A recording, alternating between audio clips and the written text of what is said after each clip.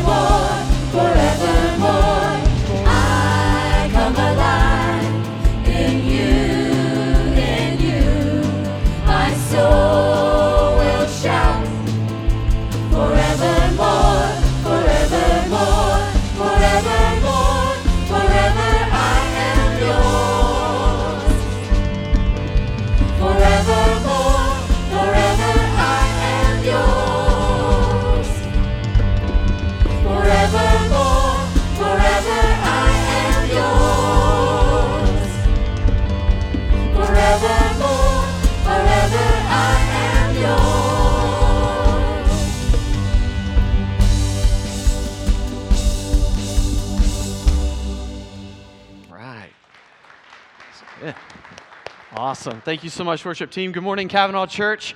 How's everyone doing? Man, it's good to see you guys. Thank you so much for being here today with us. It's great to have you guys back in the Lord's house, for us to be able to come together to worship and grow with one another, to have fellowship. And we hope you've had some of that, a little bit of all that already. Be able to connect with one another after a long week and just kind of catching up, and then already jumping in and worshiping the Lord together. It's great to be in the Lord's house today. If you're a first-time guest, thank you so much for joining us this morning. It's great to have you here. We love our church and everything that goes on here, and there is a lot going on here, from C groups to Wednesday night services and to kids territory and youth group and all that stuff. So we want to make sure that you know all about it. So if you could, in the chair back in front of you, there's a little Connect card. Fill that out, and right after service, there's a Connect table right out the back. We'd love to tell you where you can plug in, fit in, and let you know where you and your family could fit in our church. We would love to have you. It's great. It's great to see you guys. We've been praying for you all this week. Again, we believe that something incredible and powerful will happen here today. We believe that the Lord will meet us, and our prayer is, as a staff, is for us to be able to lift you guys up, and that His Spirit moves amongst His people. Right? So that's how we've been praying for you this week. But right now, I'm going to ask you all to stand. We're going to pray with each other and ask for His Spirit to move among our services today. Let's do that. Lord, we love you. Thank you so much for bringing us all back together here in this place, God. Thank you so much for the freedom that we have this morning to be able to come into this place and be able to hear your word freely preached and be able to express ourselves in ways that many other people right now can't. Lord, we thank you for that. We thank you for that freedom. And Lord, I pray for our people today. I just want your Spirit to flow and move amongst this place today. Open our hearts and our minds to the preaching of your word. God, be with Brother Will as he shares the word. I'm so thankful for the time that you've been able to have with him this week in preparing for this message, God.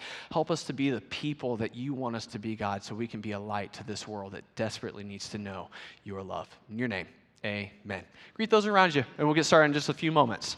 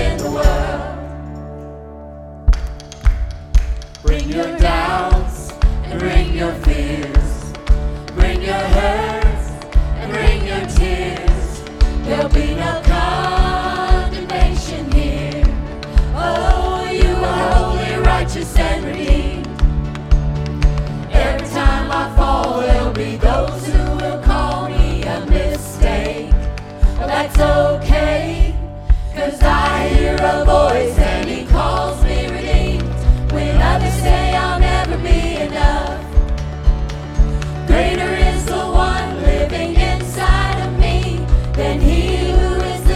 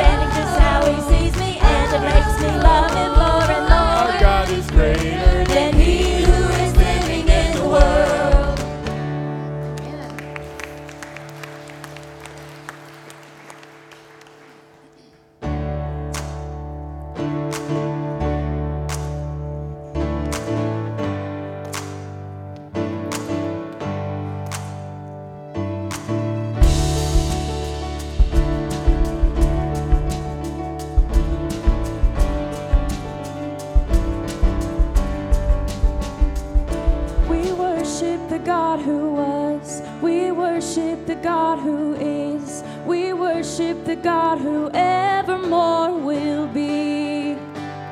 He opened the prison doors, He parted the raging sea. My God, He holds the victory. There's joy in the house of the Lord. There's joy in the house of the Lord today. And we won't be quiet. We shout out your praise. There's joy in the house of the Lord. Our God is surely in this place. And we won't be quiet. We shout out your praise.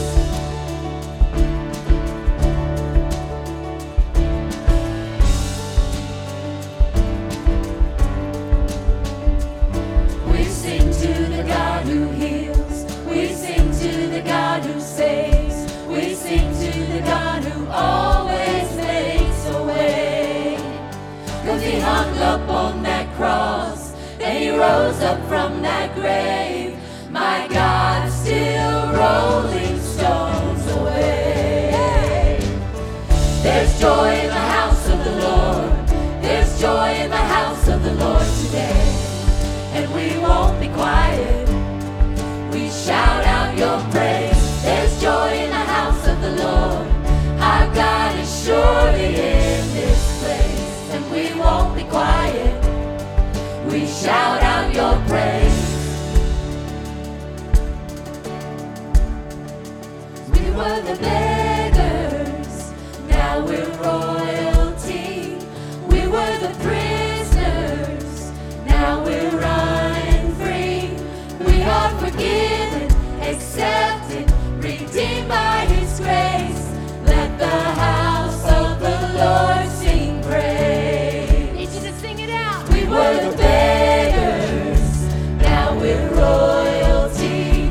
We were the prisoners, now we're running free. We are forgiven, accepted, redeemed by His grace. Let the house of the Lord sing praise. There's joy in the house of the Lord. There's joy in the house of the Lord today. And we won't be quiet. We shout out your praise. There's joy in the house of the Lord. Our God is surely in this place. And we won't be quiet.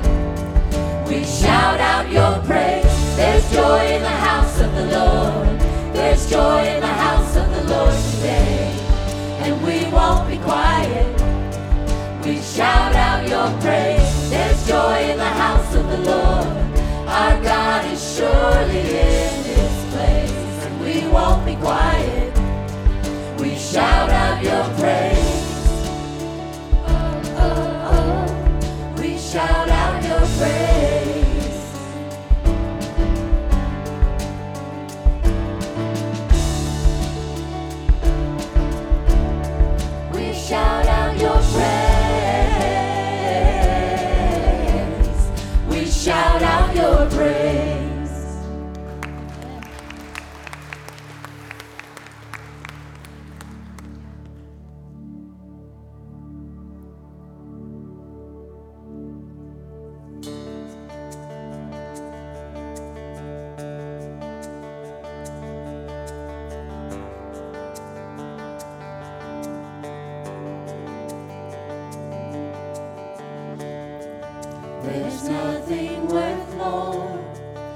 that will ever come close. Nothing can compare. You're our living hope. Your presence, Lord.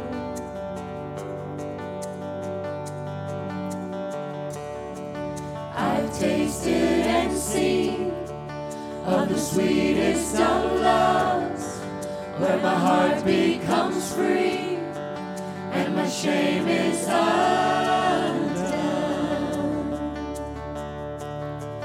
Your presence, Lord. Holy Spirit, you are welcome here. Come flood this place and fill the atmosphere. Your glory, God, is what our hearts long for, to be overcome by your presence, Lord.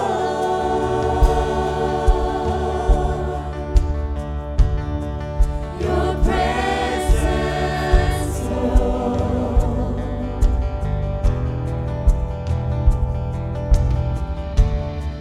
There's nothing worth more that will ever come close. Nothing can compare. You're our living hope. Your presence, Lord.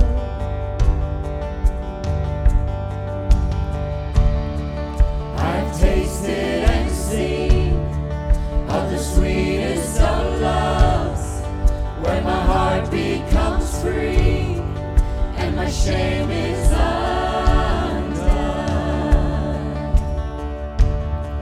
Your presence, Lord. Holy Spirit, you are welcome here. Come flood this place and fill the atmosphere. Your glory, God, is what our hearts long for, to be overcome by your presence, Lord.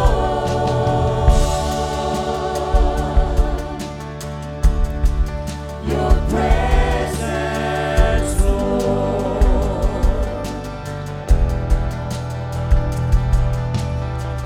Let us become more aware of your presence. Let us experience the glory of your goodness. Let us become more aware of your presence. Let us experience the glory of your goodness. Let us become more aware of your presence. Let us experience the glory of your goodness. Let us become more aware of your presence. Let us experience the glory of your goodness.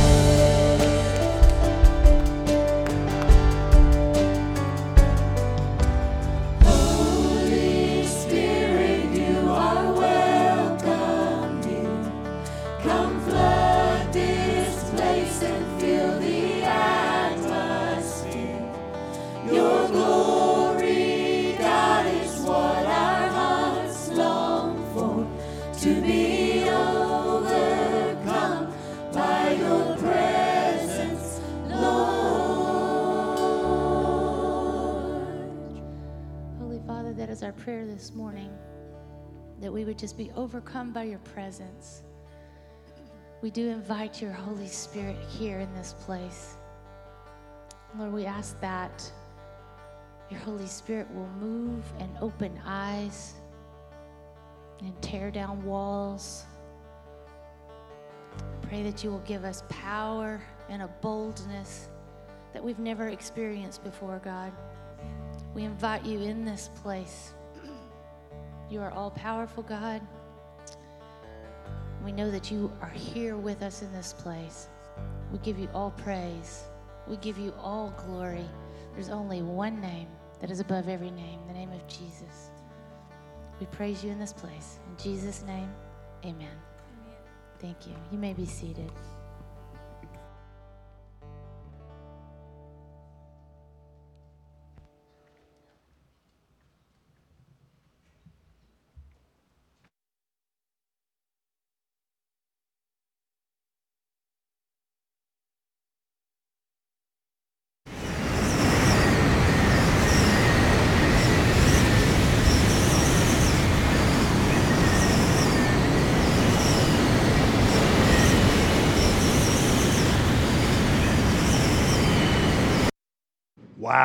Wow. First service freaked them out. They thought we were having technical difficulties there. It's not what that was. Anybody recognize that sound? Tornado. Anybody ever been in a tornado? If you have, you know the sound, man. 7 years old, maybe, Midland, Texas. Tornado came right over our house, picked up my swing set in the backyard, rolled it up into a ball, set it in the front yard. The house across the street from us, their roof was taken off. It's a scary thing. If you've ever heard a tornado, you will never forget the sound.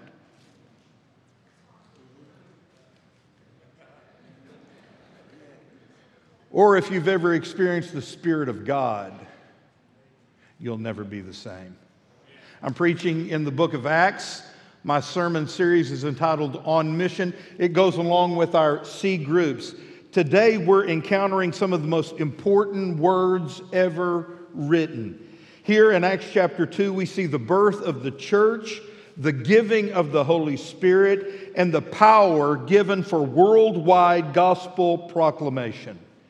During our study through the book of Acts, we're learning what it means to live on mission with God. Jesus came to seek and to save the lost. That was his mission.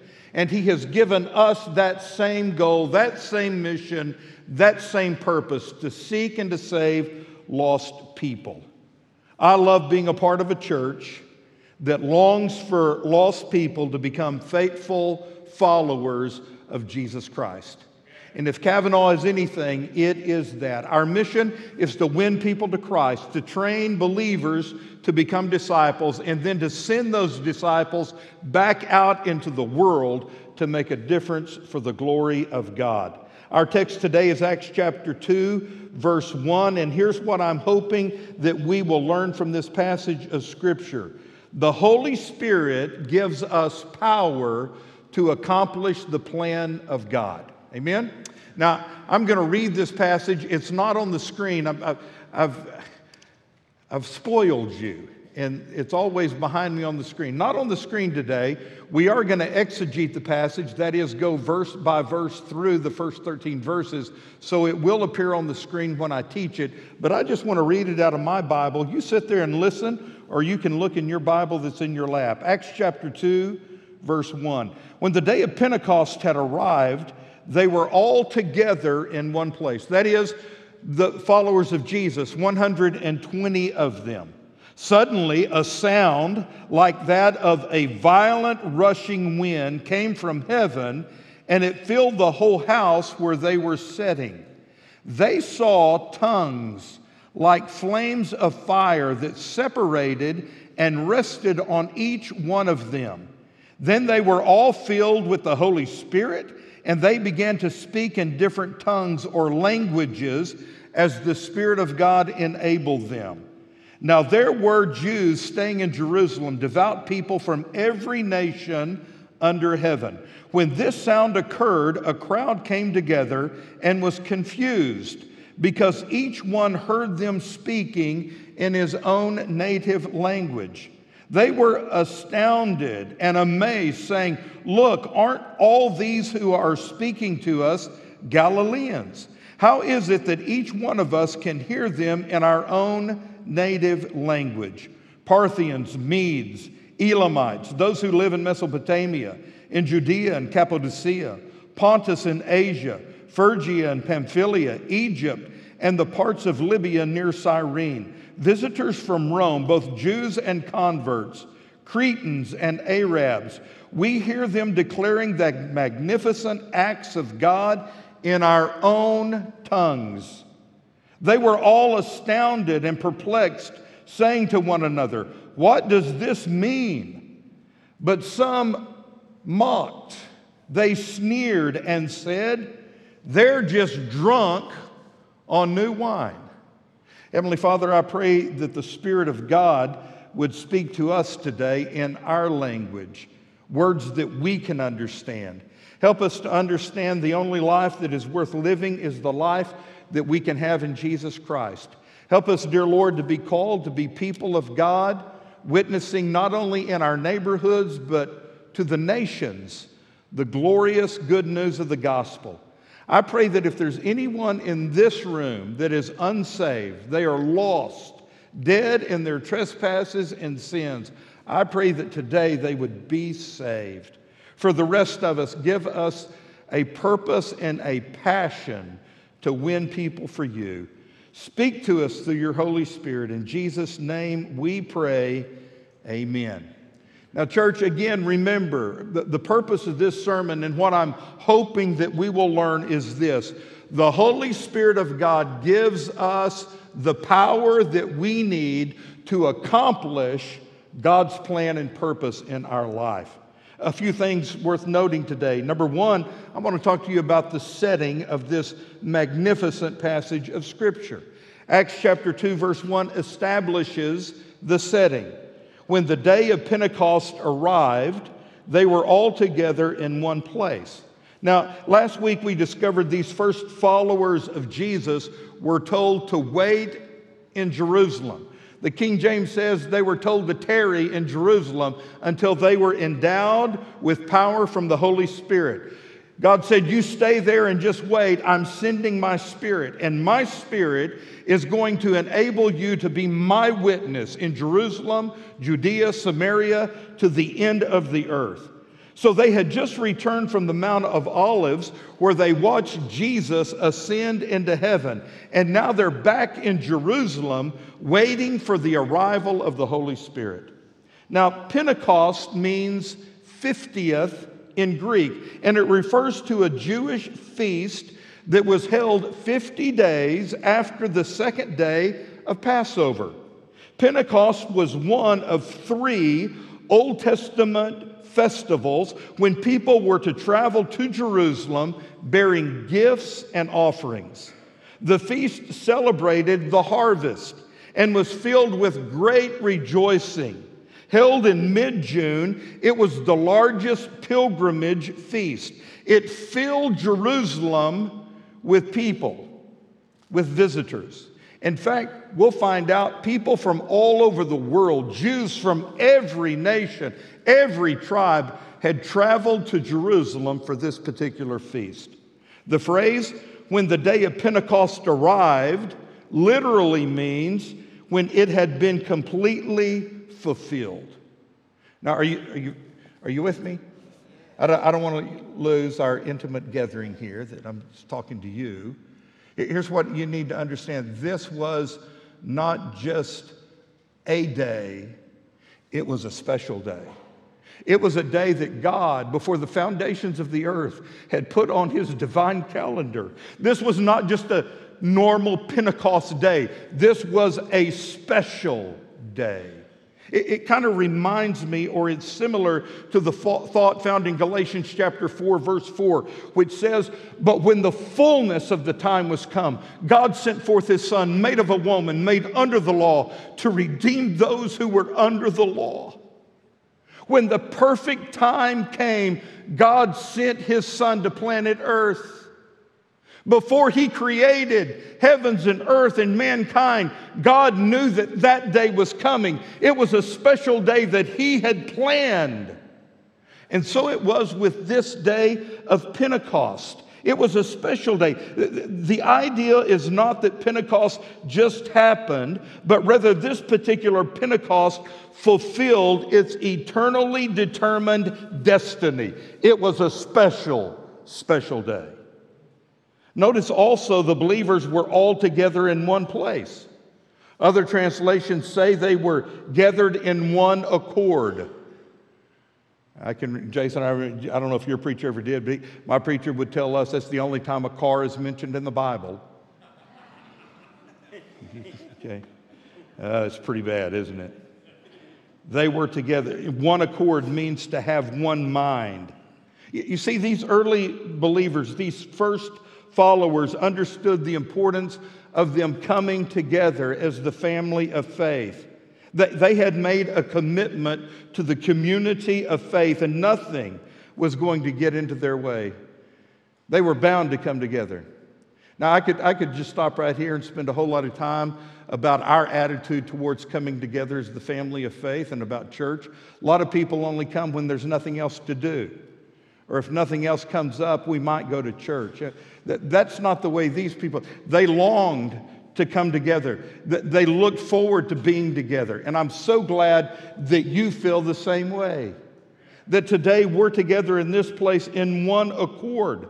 This was obviously a value because we see it 3 other times mentioned in the first 2 chapters of the book of Acts. Chapter 1, verse 14. All these with one accord were devoting themselves to prayer. 2:44. And all who believed were together. They had all things in common. And then in chapter 2, verse 46. And day by day attending the temple together. Together. We're better together. Reminds me of the young boy who had to stay home from church one particular Sunday. It was Palm Sunday because he was sick.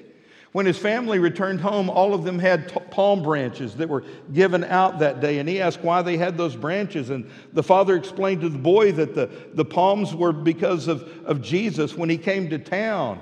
They waved branches to honor him. This little boy didn't quite understand it all. And he said, sure, the one Sunday I skipped church, Jesus shows up. Well, on this day of Pentecost, Jesus showed up. God showed up in a way like he had never showed up before, and it changed everything. There were spectacular signs. That's what I want to talk about next. The Holy Spirit gives us power to accomplish God's plans. Look now at 3 spectacular signs. These signs are audible, they're visual, and they're verbal.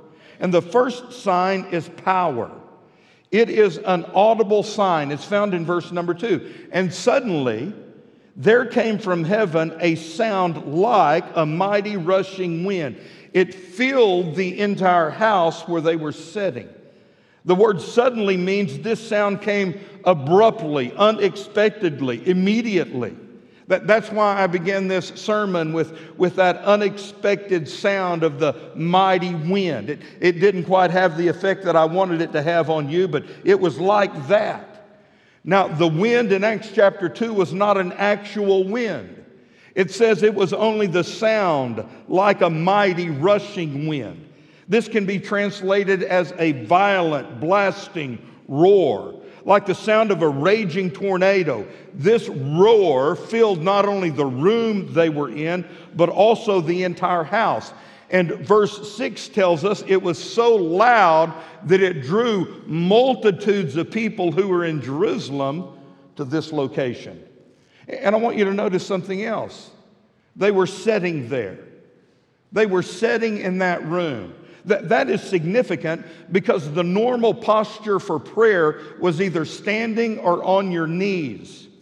The point is this: they didn't bring the Holy Spirit down by their actions or their intercessions. They were just sitting there because God told them to sit there and to wait for the Holy Spirit of God. And when the Holy Spirit of God came down, He came down unexpectedly, and it was all God's doing, none of theirs.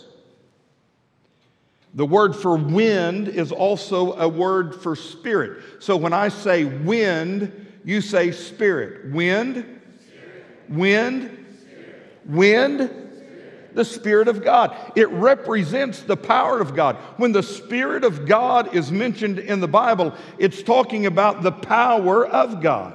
John 3:8. The wind blows where it wishes, and you hear its sound, but you do not know where it comes from or where it goes. So it is with everyone who is born of the Spirit of God. The Holy Spirit represents the power of God, and it came upon them as a mighty rushing wind. The first sign of the invisible Spirit is extremely loud. It's the wind of the Spirit of God. The second sign is incandescently light and bright. Look at verse 3. And divided tongues as of fire appeared to them, and it rested on each one of them. Now, notice the flames separated and came to rest on each person who was there. No one was left out and no one was excluded. I've tried to imagine this. In fact, I've Googled it and looked at pictures and paintings of people who have imagined this and drawn it. You know, here's 120 people sitting in this room, and this fire comes down and it breaks off into 120 different pieces, and a flame is resting above each person's head. That would be quite spectacular, would it not? A flame that is burning, but it's not melting your head. It's not burning your hair. I wouldn't have that problem. Okay? But there it is. It's burning. No one is excluded. The flame is above each person. And it's fire. That's important because fire in the Bible represents God's purifying presence. It's first seen in Exodus 3:2. And the angel of the Lord appeared to him in a flame of fire out of the midst of a bush. He looked, and behold, the bush was burning, yet it was not consumed. It was the purifying presence of God on the backside of nowhere that Moses saw. A bush burning, but it wasn't consumed. The flame was above their head, but it wasn't consuming them. It represented the purifying presence of God. God was about to do something in the life of every one of those 120 people that would change them forever. He was going to purify their lives by moving His Holy Spirit into their hearts. God also used fire to lead His people. You remember the story in Exodus 13:21. And the Lord went before them by day in a pillar of cloud to lead them along the way, and by night in a pillar of fire to give them light, that they might travel by day and by night. So you have both the wind of the Spirit of God blowing and the purifying effect of the fire of God. Those two spectacular signs are put together in Ezekiel 1:4, where we see God's power and His presence on display. Ezekiel writes, "As I looked, behold, a stormy wind," there's the Spirit of God, "came out of the north, and a great cloud with brightness around it, and a fire," the presence of God, "flashing before continually, and in the midst of the fire, as it were, gleaming metal." The power of God, the wind of God, the Spirit of God, the presence of God, and the fire of God. And then we have number 3, proclamation. The third stunning sign of the Spirit is verbal, and it's found in verse number 4. And they were all filled with the Holy Spirit, and they began to speak as the Spirit gave them utterance in other tongues. When all 120 believers were filled with the Holy Spirit, they started proclaiming the praises of God in a number of languages that they had never learned or studied before. The word for tongues means intelligible languages. These were languages unknown to the speakers, but clearly understood by those who were listening. Notice this was not a prayer language or an ecstatic utterance, but rather real language understood by people from other countries. How do I know that? Verses 5 and 6. Now there were dwelling in Jerusalem Jews. They were devout men from every nation under heaven. And at this sound, the multitudes came together, and they were, what? Bewildered, because each one was hearing them speak in their own language. The word bewildered means they were confounded and confused because they were hearing the praises of God in their own native languages. The people are particularly unsettled because they recognize that those speaking these languages had never studied a foreign language before. Look at verse 7. They were amazed and astonished, saying, "Are not all these who are speaking Galileans?" They were beside themselves and out of their minds. They marveled and wondered because this was a miracle from God. I want you to just listen to the responses recorded in just the first 4 books of the chapter of Acts, the first 4 chapters of this book, at how people were amazed and astonished at the work of God. Acts 2:43. And all came upon every soul. Their jaws dropped. Chapter 3, verse 10. And they were filled with wonder and amazement. 4:13. And when they saw the boldness of Peter and John and perceived that they were uneducated, common men, they were astonished. You know, that kind of makes me wonder, why in the world is Will Harmon not more filled with awe, wonder, amazement, and astonishment when I consider the mighty work that God has done in your lives and in our church? I mean, I ought to be confounded every day that God would do what He does amongst us. I should be praising God continually because of what He has done in and through each one of us by His Holy Spirit. This was really striking because Galileans were known to be uneducated and culturally backward. They were thought of as hicks and hillbillies with a distinct dialect that was very recognizable, like people from southern Arkansas or Louisiana. Or maybe Van Buren and Alma. I don't know. I'm just kidding. Here's the problem. That these Galileans struggled to make those guttural sounds necessary for Aramaic and Hebrew words. They were known to make errors in grammar and pronunciation, like some people I know from West Texas. Therefore, here's what they were called, okay? This is what the Galileans were called. This was their nickname. People of the land.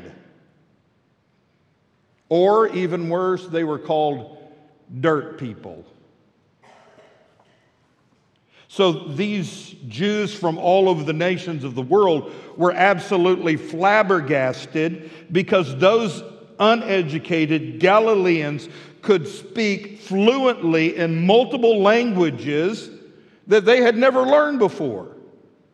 Insomuch that the response in verse 8 is this: "And how is it that we hear each of us in our own native language the praises of God?" And guys, let me tell you, when we consider the geographical areas where these pilgrims came from, it is even more remarkable and astounding. Check out verses 9 through 11. It gives us the list of where they were from: Parthians and Medes and Elamites and residents of Mesopotamia, Judea, Cappadocia, Pontus and Asia, Phrygia and Pamphylia, Egypt, and parts of Libya belonging to Cyrene, and visitors from Rome, both Jews and proselytes. Cretans were even there, and Arabians. We hear them telling in our own tongues the mighty works of God. Church, listen to me. This is a list of 15 different nations making up 3 different continents. Amazing. It's a miracle of God. That is the power and the presence and the setting of God Himself moving on them. And these who heard the gospel. Some of them believed. I'll talk about that in a moment. Some of them believed, and they went back to their own continents, their own nations, and they got on mission with God. They started spreading the news and telling other people. They were the first generation of believers, and the Word of God spread to every country and every continent. It's even spread to America, to today, where we have heard the gospel of Jesus Christ.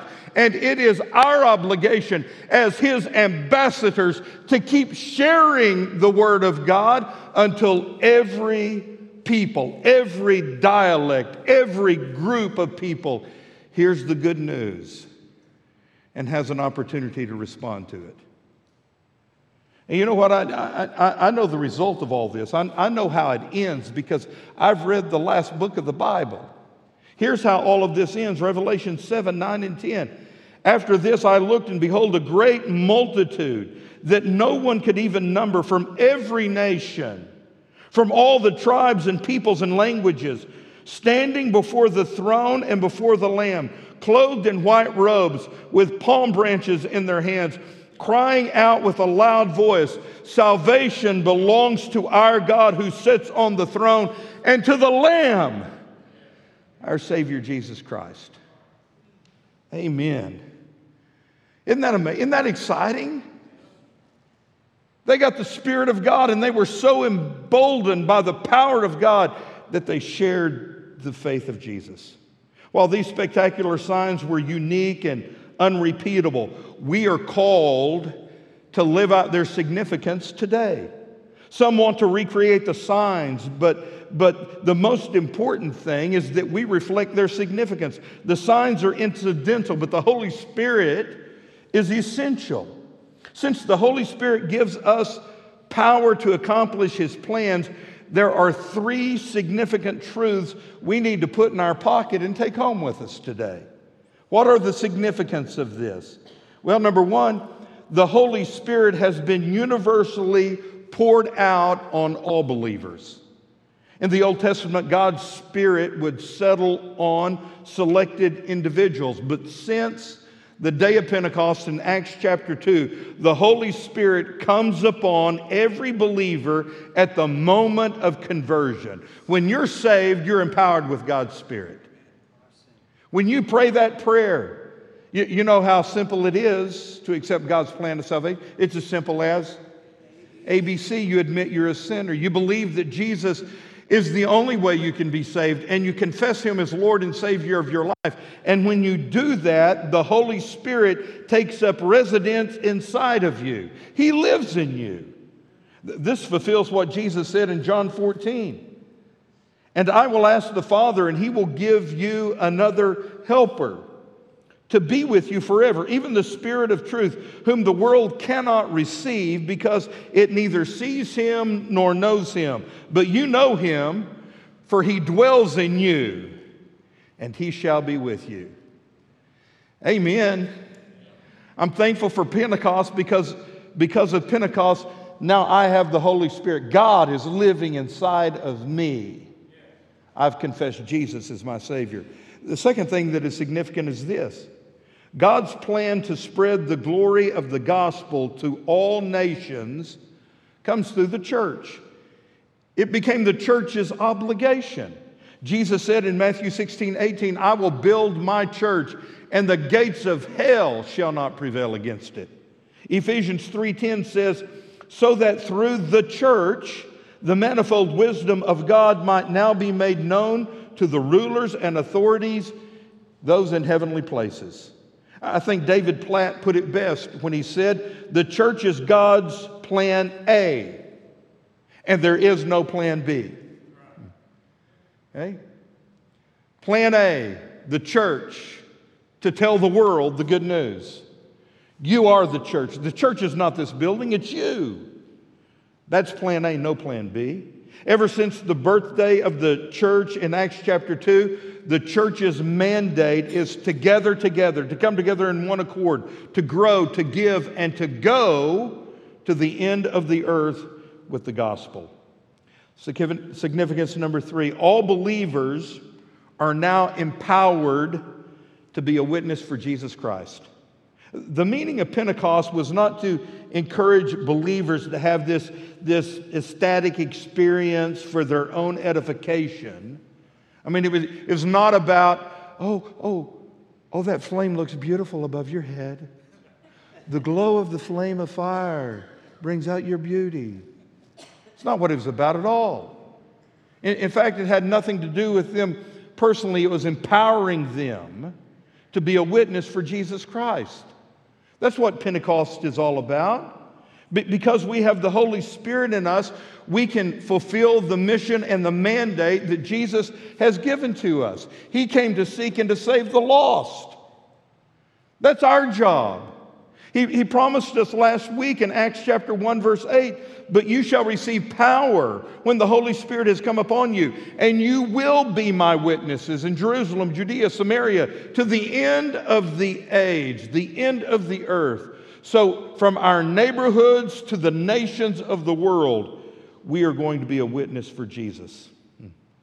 And the Holy Spirit gives us the power to accomplish God's plan. When the Holy Spirit fills us, Acts chapter 4, verse 31 gives us our task. "And when they had prayed, the place in which they were gathered together was shaken, and they were all filled with the Holy Spirit, and they continued to speak with boldness." All week I've been reflecting on what Vance Havner once said. He said, "We're not going to move this world by criticism of it." You know, even as believers, that's easy for us to do because we see so many wrong things in our world and in our country, and we can become very critical. Vance Havner said that's not what's going to change the world. Nor will it be conformity to it. You can't change the world if you become just like the world. He said, "But it will be by the combustion within it of lives ignited by the Spirit of God." You know what our world and our country needs? They need an old-fashioned revival. And a revival is only going to come when a fire is lit in our souls. And we begin to love God as He is warranted to be loved, and we love people as God loves people. So we've looked at the setting, the signs, the significance related to the coming of the Holy Spirit. Let me conclude by considering a summary of how people responded.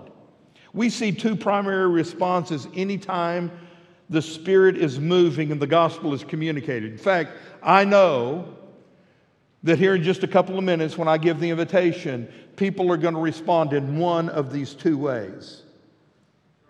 You have got to respond to the gospel. You can't remain neutral when the gospel is presented. You're going to respond in one of these two ways, and they did. Some people are receptive. Look at verse number 12. "And all were amazed and perplexed, saying to one another, 'What does this mean?'" This group was open and wanted to know more. Their questions sent them on a quest to know more about Christ. To be perplexed means they had some doubt, but they were willing to deal with their doubts until their questions were answered. You know what they were? They were seekers. They were seeking the truth. And right after this event occurs, right here in chapter 2, when the Holy Spirit came, Peter preached a sermon. It was a magnificent message. Verse 41 concludes, So those who accepted his message were baptized. And that day, about 3,000 people were added to the 120 believers. They were receptive. Now, I don't have any idea how many listened to that sermon. Absolutely no idea. But I do know that 3,000 of them believed. Their hearts were open. They were receptive. They said yes to the gospel. That's one way you can respond. The second way is this. Others were resistant. Verse 13. "But others, mocking, said, 'Oh, they're just filled with new wine.'" The new wine was the cheap harvest wine, which was highly intoxicating. This group thought these people had started drinking early that morning, or maybe they had drank all night, and they were drunk. This group was closed, and they didn't want anything more. They didn't want to hear anymore, see anymore. Instead of being amazed, they chose to mock. They sneered. The word mock means they thought it was all a joke, using insults as they turned up their noses. Did you know that even a miracle won't convince a mocker? And so that brings us to the end. And the end is this: how are you going to respond? Because again, you can't remain neutral. If you're in this room and you've never been saved, you've never A, admitted you're a sinner, you've never B, believed that Jesus was your only way to heaven, and C, you've never confessed Jesus as Lord of your life. If you've never done that, today you've got to make a decision. What are you going to do with Jesus? You can either receive it or you can be resistant towards it. You can say yes or you can say no. You can walk out of here with heaven as your home, or you can walk out of here on your way to hell. The choice is yours. But you've got to respond. You can't remain neutral. So how are you going to respond? Man, I plead with you. Choose Jesus. He makes all the difference in the world. I can't even begin to verbally communicate to you the difference that Jesus can make in your own personal life, in your family, in your home, in your job, for all eternity. Jesus is a game changer. Amen. Choose Jesus. But along with that, we need to recognize and realize as believers, for those of you who are Christians, you've got people you really love and care about who are without Christ. They are without hope, and they are on their road to hell. And if they're ever going to hear the good news of the gospel, it's going to be because you care enough about them that you pray for them and you tell them. If you were in C group this past week, you were challenged to list 5 people that are either unchurched or unsaved that you personally know. And I'm sure when you think of that right now, names come to your mind, people come to your face, people that you go to school with, people that's in your family, people that live on your street that you know don't go to church or you know are not saved. I mean, I don't guess it's hard to realize that or come. I did have one man say to me, you know, preacher, I've been saved and in church for so long, it's to my fault, but I don't know very many lost people anymore. You need to become a cowboy shooter like me. Honestly, that's one of the reasons I go to these cowboy shoots, because I want to be around lost people. We need to break out of our holy huddles. Now, let me tell you, your best friends need to be believers, yes. You need to assemble with other believers. You need to be together in one accord, but we can't neglect lost people. We need to know them and love them and reach out to them and have compassion with them. And so maybe right now you've got 3 or 4 or you've got 5 people that you're praying for that are either unchurched or unsaved. Come this morning and pray for them. Lay their lives out before the Lord and say, Lord, be with my friend, be with my family member, be with my neighbor.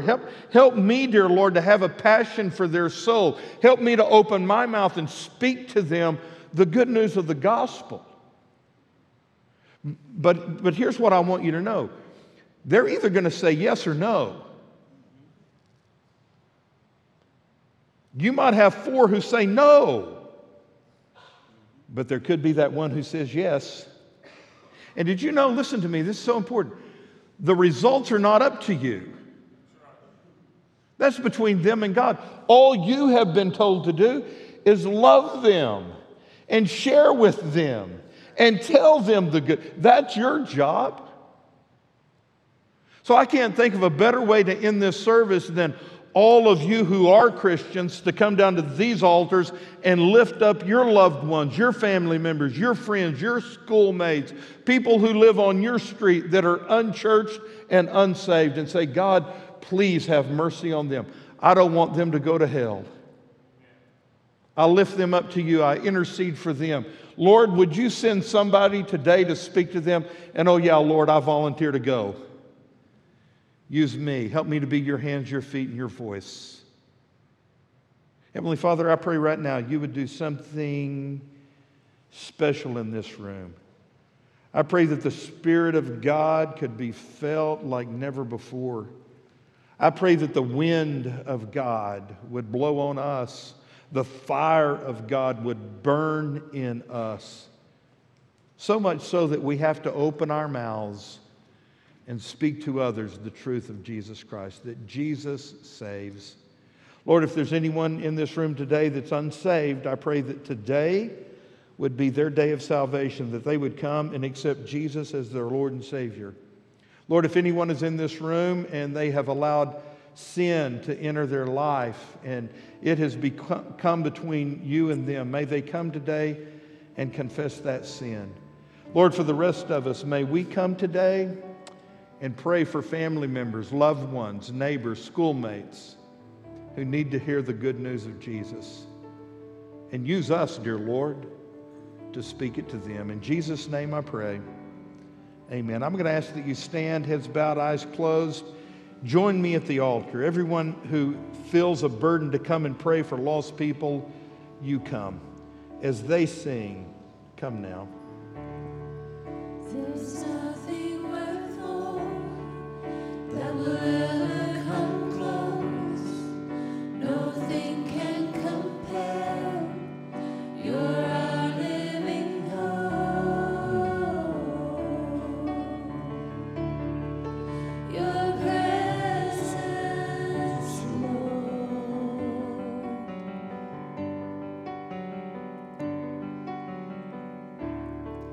I've tasted and seen of the sweetest of loves, where my heart becomes free and my shame is undone.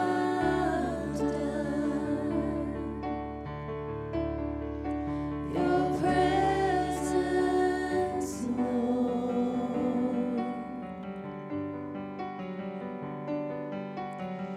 Holy Spirit, you are welcome here.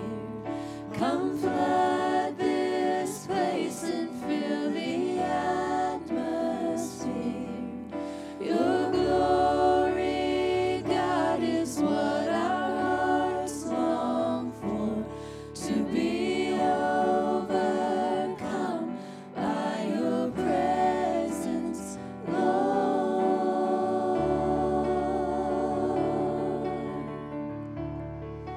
Your presence, Lord.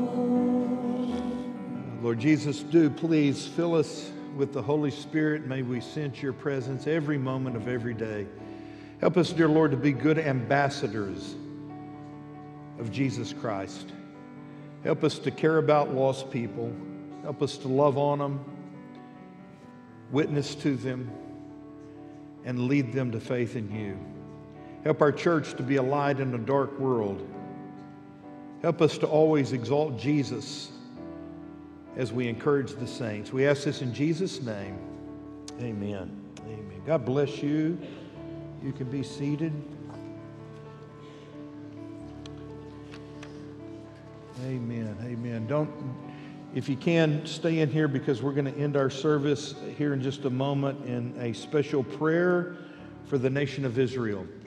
I want to remind you, if you are a guest, please fill out that guest card. Take it to the Connect counter out that door. We have a gift for you. If you're a member of Cavanaugh Church, please drop your offering in one of those black boxes. C groups are going to meet all week this week. Some are today, others are throughout the week. If you haven't joined a C group yet, it's not too late. All the tables are still set up in the lobby. You can choose one that's good for you and start attending. Make sure you get one of the workbooks that are in the back and be working along on these lessons. Naomi's friends, our widowed ladies, are going to have their monthly gathering tomorrow at Eunice's at 1 o'clock. Ladies, Bunko party, 6 p.m. Thursday. CC Riders, our motorcycle group, is going to kick their stands up at 9 o'clock on Saturday and take a ride. This Wednesday night in this room, our teens are going to be in charge.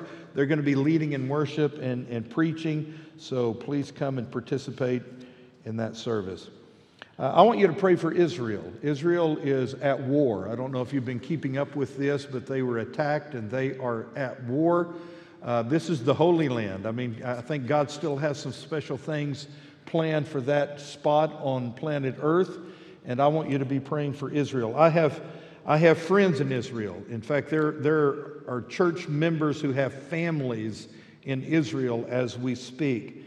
I received this text this morning from a friend of mine in Israel. Her name is Tal. She was our travel guide when we were in Israel, became very good friends with Tal. She lives in Jerusalem, and here's what she says. We have been attacked in the most brutal possible way. Even in Jerusalem, we had to run to the shelters as the sirens went off. The Hamas rockets were intercepted by Iron Dome right above us in the sky of the holy city. Peaceful Israeli communities living close to the border with the Gaza Strip were attacked and taken by Hamas terrorists that crossed the border by the hundreds, shooting, murdering, and massacring in cold blood women, children, elderly people, and men, taking hostages on Israeli soil deep into Gaza. Almost 2,000 are wounded, more than 250 soldiers, security forces, and civilians, men and women, are killed now. And this is only the second day of this war. Those that are saved are traumatized for the rest of their lives. This is not over. It will take many more days, weeks, even months for Israel to bring back the captured ones, to restore a safe border between us and Hamas, to mourn over lost lives, and to go back to normal life again. Thank you again for your prayers and concerns. Take care, she says, and may God be with you. You know, I could probably stand here and preach another sermon. But can I tell you this? The devil hates anything that is of God. The devil's job is to kill, to steal, and to destroy. And they are fighting a real battle over there. We might not be in a real battle. Our battle is coming, but right now we're in a battle as well. A spiritual battle. So let's pray for our friends in Israel, but let's pray for one another as well. Heavenly Father, would you please be with my friend Tal in Israel. Be with the Rogers family as they have relatives living there in Israel. Lord, be with the holy nation and the holy city. Your hand of protection be upon them, dear Lord. And help us to be aware of what is happening worldwide. Help us to understand that this is a part of prophecy. It's a part of history. These things are going to happen, but we need to be aware that it signifies the second coming of Jesus. And we need to be ready for that. Help us to have a burden to tell our friends and our loved ones so that they can be victorious and live in heaven with you.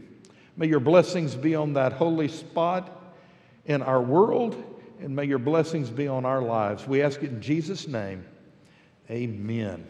God bless you and God be with you. We will see you Wednesday.